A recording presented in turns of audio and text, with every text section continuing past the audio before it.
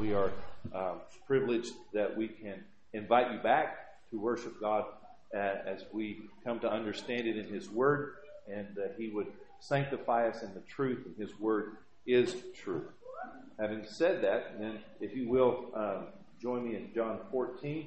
We're helping our young people to memorize this. Hope you're working with your young people, your young ones at home. And we want to say this together. John 14, verses 1 through 6. Do not let your heart be troubled. Believe in God. Believe also in me.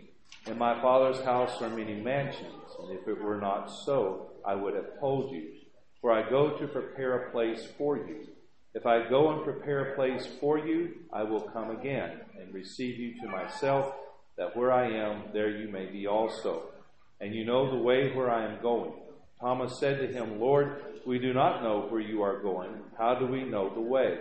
Jesus said to him, I am the way and the truth and the life. No one comes to the Father but through me. Very helpful. Also want to thank you for being here on time change. This one's the difficult one.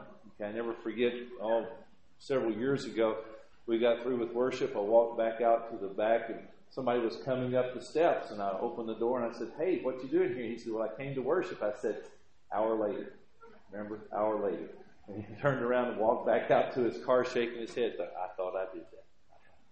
So thank you for making the time change and being here. And there are those who are not with us because of various reasons. Raj is at home recuperating. Danny Stewart is at home still recuperating. And so Danny specifically said, please say thank you to everyone for their prayers, the calls, the food. He said it's more difficult recovering than he thought. And so please continue to pray for him. And so we want to pray for Danny as well. And we want to pray for Shorty as he continues to heal. And I want to pray for Mark as he approaches surgery. Thank you for praying for Essie. There's just a lot of things going on. Then there's a whole bunch of people who are just home feeling lousy. Kind of thing. So there's a lot of things going on. And thank you for being here. Let me tell you why. A lot of people feel at home feeling lousy, probably don't need to be here because they would cough and spew all over us, and we don't want that. There are a lot of people who are having surgeries and recovering from that, and we understand, the hospitals. And that there are also this time change thing just really wreaks havoc with your kiddos. You know what I mean? They've got to get up a whole hour and make that adjustment, and it's hard on them. They don't understand that. The animals don't understand that. Quite frankly, I don't understand that, but, it doesn't matter, kind of thing. Whatever happens, and we'll make the adjustments. So thank you for being here today at this time to worship God. Let's talk about something this morning in Exodus chapter 20.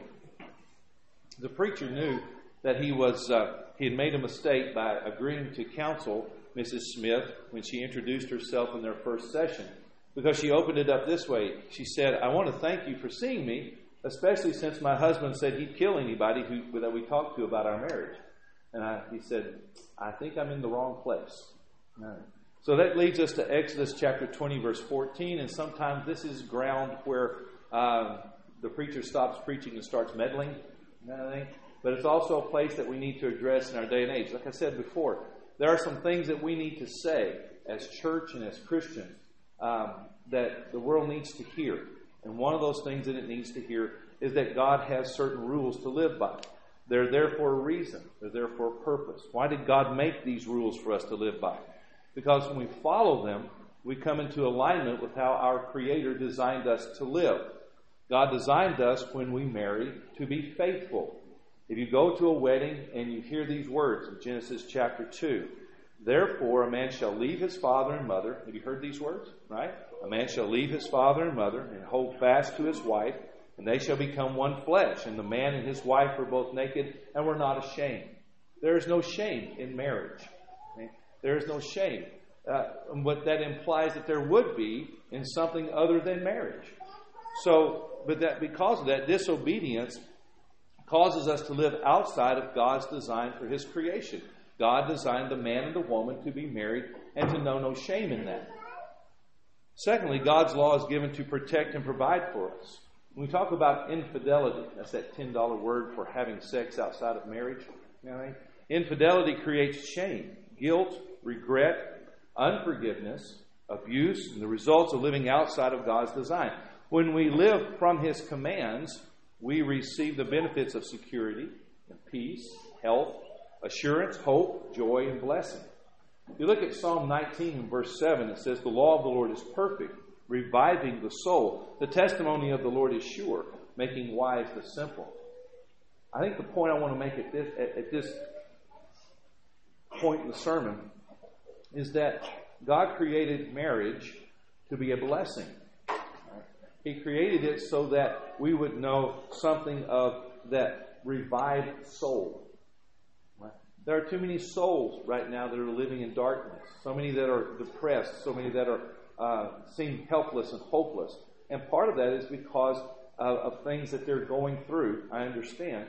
But part of that sometimes is because we're not lifting up and living by the rules that God gave us.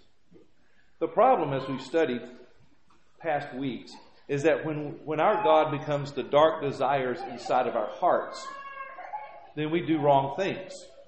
That's called covetousness there in Exodus chapter 20 and verse 17. It causes us to look at things differently. And according to Colossians 3 and verse 5, it is idolatry. In other words, our own dark thoughts, our own desires inside of us replace God. It leads us to worship ourselves by doing such things as Exodus 20 verse 16, lying, stealing, Exodus 20 verse 15. And today we're going to look at Exodus 20 and verse 14. We look at adultery. The sad thing in all of this is how far it removes us at this point from God. Look at Exodus 20 and verse 3, where God says, "You shall have no other gods before me or in place of me." Read a guy named Ross Rhodes recently. He had an interesting thought. He said, "We all know how word association works. I say a word, and you say the first thing that comes to your mind. So when I say the word adultery, what comes to your mind?" Well, sex, divorce, devastation, sin. Some have told me it's like a death. The word I heard repeated most when I do that is heartbreak. Few sins ignite the rush of emotion, anger, resentment, and permanent hurt, as does the betrayal of adultery. Now, I want to start in a good place. I want to go to the bad place, and I want to talk about what we need to do. I think that's only fair. Let's start in the good place. This is sort of a marriage primer, if you will, a refresher course for some of us. Let's start in the good place. Let's start at holy matrimony. What are we talking about when we talk about, call it the sanctity or holiness of being married or matrimony? When God talks about His relationship with us, okay, He talks about it in word pictures. And one of those word pictures that He talks about is that the church of Jesus Christ is His bride. When God talks about His relationship with Israel in the Old Testament, when they are unfaithful to Him, He calls it adultery. So when we're talking about a man and a woman sharing life together in marriage, we're talking about something that is holy and that is a union. So that's why it's called holy matrimony. The sanctity of being married, or the temple of devotion to your life partner. In Proverbs 5, verses 18 and 19, it says it this way: "Let your fountain be blessed and rejoice in the wife of your youth, a lovely deer, a graceful doe. Let her breast fill you at all times with delight. Be intoxicated always in her love." Sean Illing did an excellent interview entitled "Advice from a Divorce Lawyer." The title caught my attention. The guy's name is James Sexton, who has spent nearly 20 years handling basically every conceivable divorce scenario. Illing asks him, he says, "What's your advice to people who are thinking about getting married?" And it's an important question to ask. The guy responds wisely, and look at what he says, and I think you'll find that he lines it up. If we line it up, the Scripture speaks to it as well. First of all, take marriage seriously. Okay? He said, "The simplest advice that I can give to people is to look at it like the purchase of a car. Because I think sometimes people give more thought to the purchase of a car than they do to the decision to get married. At the risk of sounding unromantic, I think you have to look at a person and say, okay, is this a person who is going to make sense at all different phases of this journey that I'm on? Because my life is going to change. I'm going to change. What's important to me is going to change.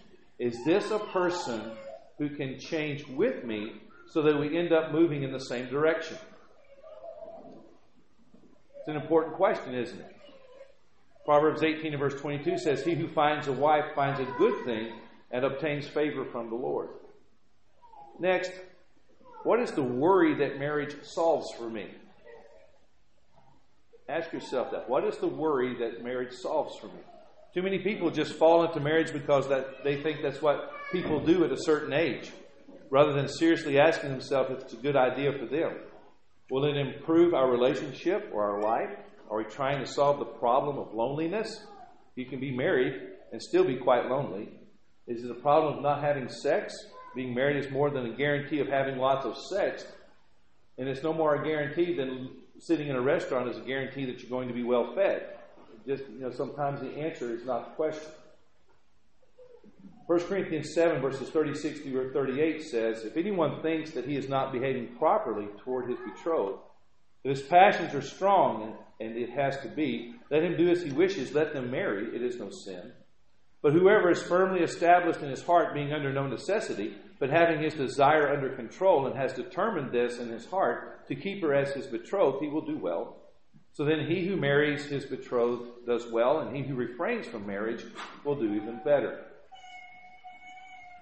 Next thing to consider is to take care of resentments with accountability and forgiveness. Take care of resentments with accountability and forgiveness. Back in the day, before we had all these modern cars, you remember your battery cables would corrode? Remember that? It would build up around the battery cable, and it would cause the connection to short out. So every once in a while you have to take the battery cables off and clean them out and kind of thing and do all that. Have you ever poured a Coke on your battery? Right? Sometimes to dissolve the corrosion. Right? Resentments are like corrosion. They build up little bits at a time, over and over and over. All right. And so you have to go back and you have to clean that out every once in a while.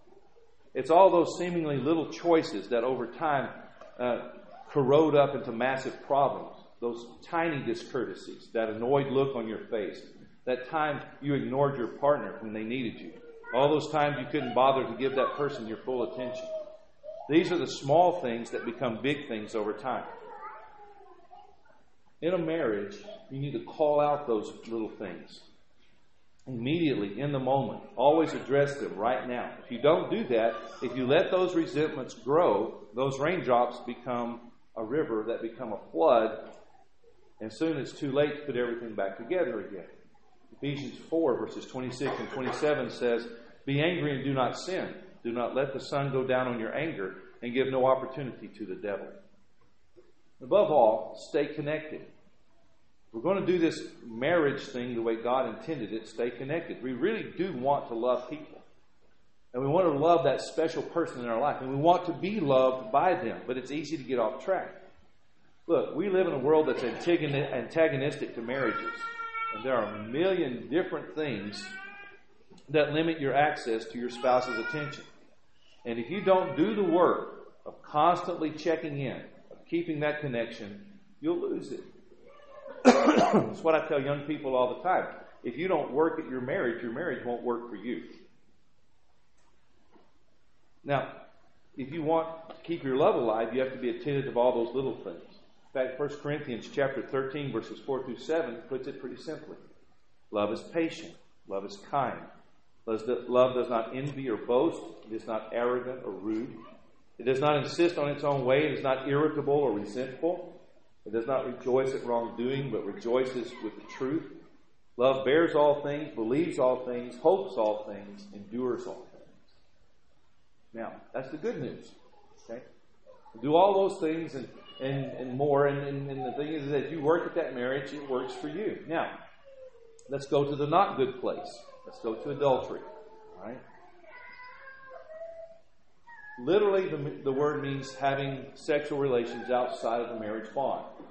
Figuratively, as I've told you before, the word picture is it's a holy union, okay, between God and His people, between Christ and His church, between a man and a woman when they share life together.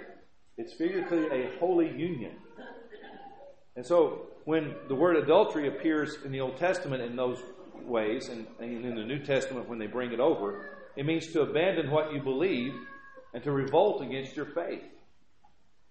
That was King David's sin when he saw Bathsheba bathing in 1 Samuel 11. Coveting encourages the mind and heart to desire what another person has. Adultery is a direct contradiction and violation of a lifelong marriage covenant. The commandment forbids sexual intercourse outside of marriage. Adultery is a sin of huge proportion. But Jesus taught a deeper law affecting the heart. It's not just that you're not unfaithful. He says it's what you're thinking in your heart. In Matthew 5 and verse 28, it says, "But I say to you that whoever looks at a woman to lust for her has already committed adultery with her in his heart." What does that mean? Because when you're talking about adultery, I think we understand. I don't want to be unfaithful to my spouse. But what does that mean if you lust after someone? You've already committed adultery. Let's look at it this way. It's the little things that we allow. Adultery has its origins in a succession of smaller choices that people make that take them further and further away from each other to the point where those small things no longer feel quite so small. Everyone, when they get married, starts off with the same destination in mind. We want to live, what? Happily ever after, right? No one ever gets married with the intention of committing adultery or getting divorced. You don't say, hey, will you take this person to be your lawfully wedded wife? Yes, for 3.5 years, and then I'm going to commit adultery. All right? So preacher, pray and let's go. No one ever starts out like that. No one ever wants that to happen. I think that's how marriages end. Very slowly, and then all at once. The question is, can we stop the little things that take us further away from each other before it's too late? Jesus puts it this way in Luke chapter 11.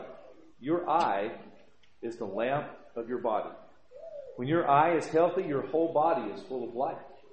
But when it is bad, your body is full of darkness. Therefore, be careful lest the light in you be darkness. Divorce lawyers consistently point to, pay attention here, divorce lawyers consistently point to social media, Facebook, as an infidelity generating machine. That's their words, not mine. I looked across the board when I was doing this, and every one of them, to the person, would point to it's a huge factor, and it's getting worse every day. One lawyer put it this way: I can't remember the last time I had a case where social media was not either a root cause or implicated in some way. And it's always the same story. People maintaining affairs via social media or communicating with people they don't have any business communicating with.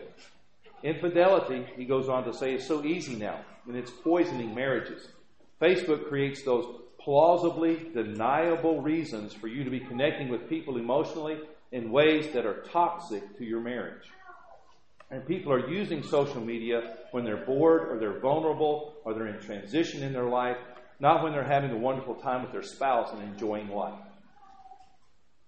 The fact that you're sitting in a restaurant looking at your Facebook and you're sitting across from your husband, that's a danger sign. The fact that you would rather be sitting at home watching TV, not talking to each other, while you're checking your social media, while your wife sits there doing hers, is a danger sign. It's the little things that drive you apart.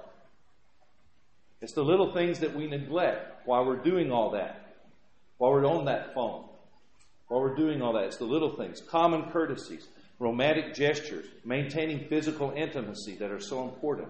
There are lots of reasons why people disconnect from each other emotionally and physically.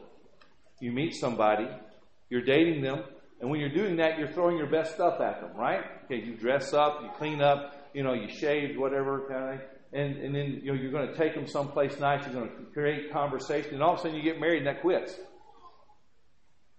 You don't shave anymore. You don't do the little things anymore. You don't talk anymore. Why? Well, we're married. Really? That's the reason to quit? And if you're a conscientious person, you learn what things your partner likes and you keep doing them. And you keep doing them. And you keep doing them. For years. It's like I told you, when you stop working in your marriage stops working for you. Don't believe the old joke about the old man who told his wife when she says, "You don't ever tell me you love me anymore." The old man looks at her and says, the day we married, I told you I loved you, and if I change my mind, I'll let you know. It didn't work for him, trust me. Okay? And it won't work for you. Ecclesiastes 9, verses 9 and 10 says, Enjoy life with the wife whom you love, all the days of your vain life that he has given you under the sun, because that is your portion in life, and in your toil at which you toil under the sun. Whatever your hand finds to do, do it with your might. The context basically says, you've got this life. It's a life. Okay? It's not going to accomplish everything you want it to, but then again, it's going to have its pleasures. It's going to have its moments. Part of that is enjoy the wife that is in your life. Because that's one of the pleasures. Everything else, you're going to have to get up and go to work every day. You're going to have to pay the bills. You're going to have to breathe in, breathe out. You're going to have to do a lot of things. But at its basic thing is that he says one of the joys in your life is your spouse. Take joy in that. Let's determine not to do the adultery thing and to avoid it. Let me give you a couple of things to think about. Adultery damages nearly every relationship around it. It's just not against the other person. It's their family. It's your family. It's all their friends. It's the community. Everything. So let's help each other and stay committed to our marriages. Let me give you 4 things. First of all, use discretion. Discretion. Am I allowing a relationship in my personal life to weaken or to damage my marriage, to distract me from what's really important? 1 Thessalonians chapter 4 and verse 3 says, This is the will of God, your sanctification, your holiness, that you abstain from sexual immorality. Secondly, discipline. The media's sexual bombardment is incessant. What I am reading, what I am viewing, what am I listening to? Job says in Job 31 and verse 1, I have made a covenant with my eyes. Why then should I look upon a young woman? If it starts with what I'm looking at, then it needs to be that I'm looking at the right things. Devotion is the third thing. Since we are to grow in the grace and knowledge of our Lord and Savior Jesus Christ, according to 2 Peter 3 verse 18, are you stronger today as a follower of Christ than you were a year ago? And can others see that change? And if you're saying, look, I'm just treading water here, you need to grow. You need to grow up. You need to be productive. All right? And that needs to show. And it happens that it will bless your marriage as well. The fourth thing is a desire. What do you really want in life? Sexual temptation is when a person, James chapter 1 and verse 14 says, is drawn away by his own desires and enticed. We have to be fully committed to doing what pleases God.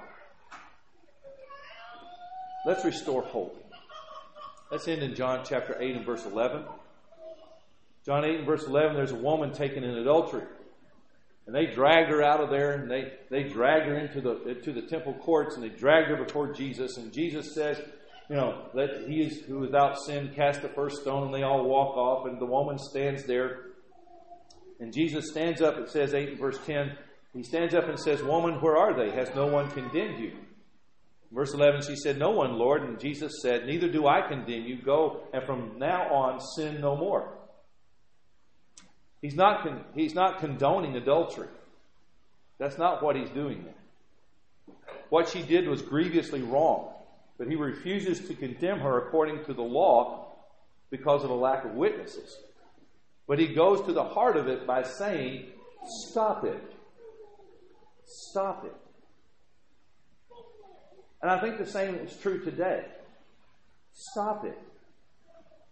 Stop what's going on in your heart that would lead to that which would destroy a marriage. Stop it. Let's be practical. When you talk to someone, look at them in the eye instead of ogling what they have on display. Stop flirting on Facebook. Stop peeking at internet pornography. Quit bad-mouthing your spouse to others. Start seeing your mate as your companion, your lover, your friend. Do the romantic things that they like. Respect their needs and limitations. Put them as a priority just below God as a witness to your fidelity or your faithfulness to both God and your mate. There. Is that practical enough? A married couple had a quarrel, and they ended up giving each other the silent treatment. I know y'all have never done that. Get mad at each other, not talk to each other.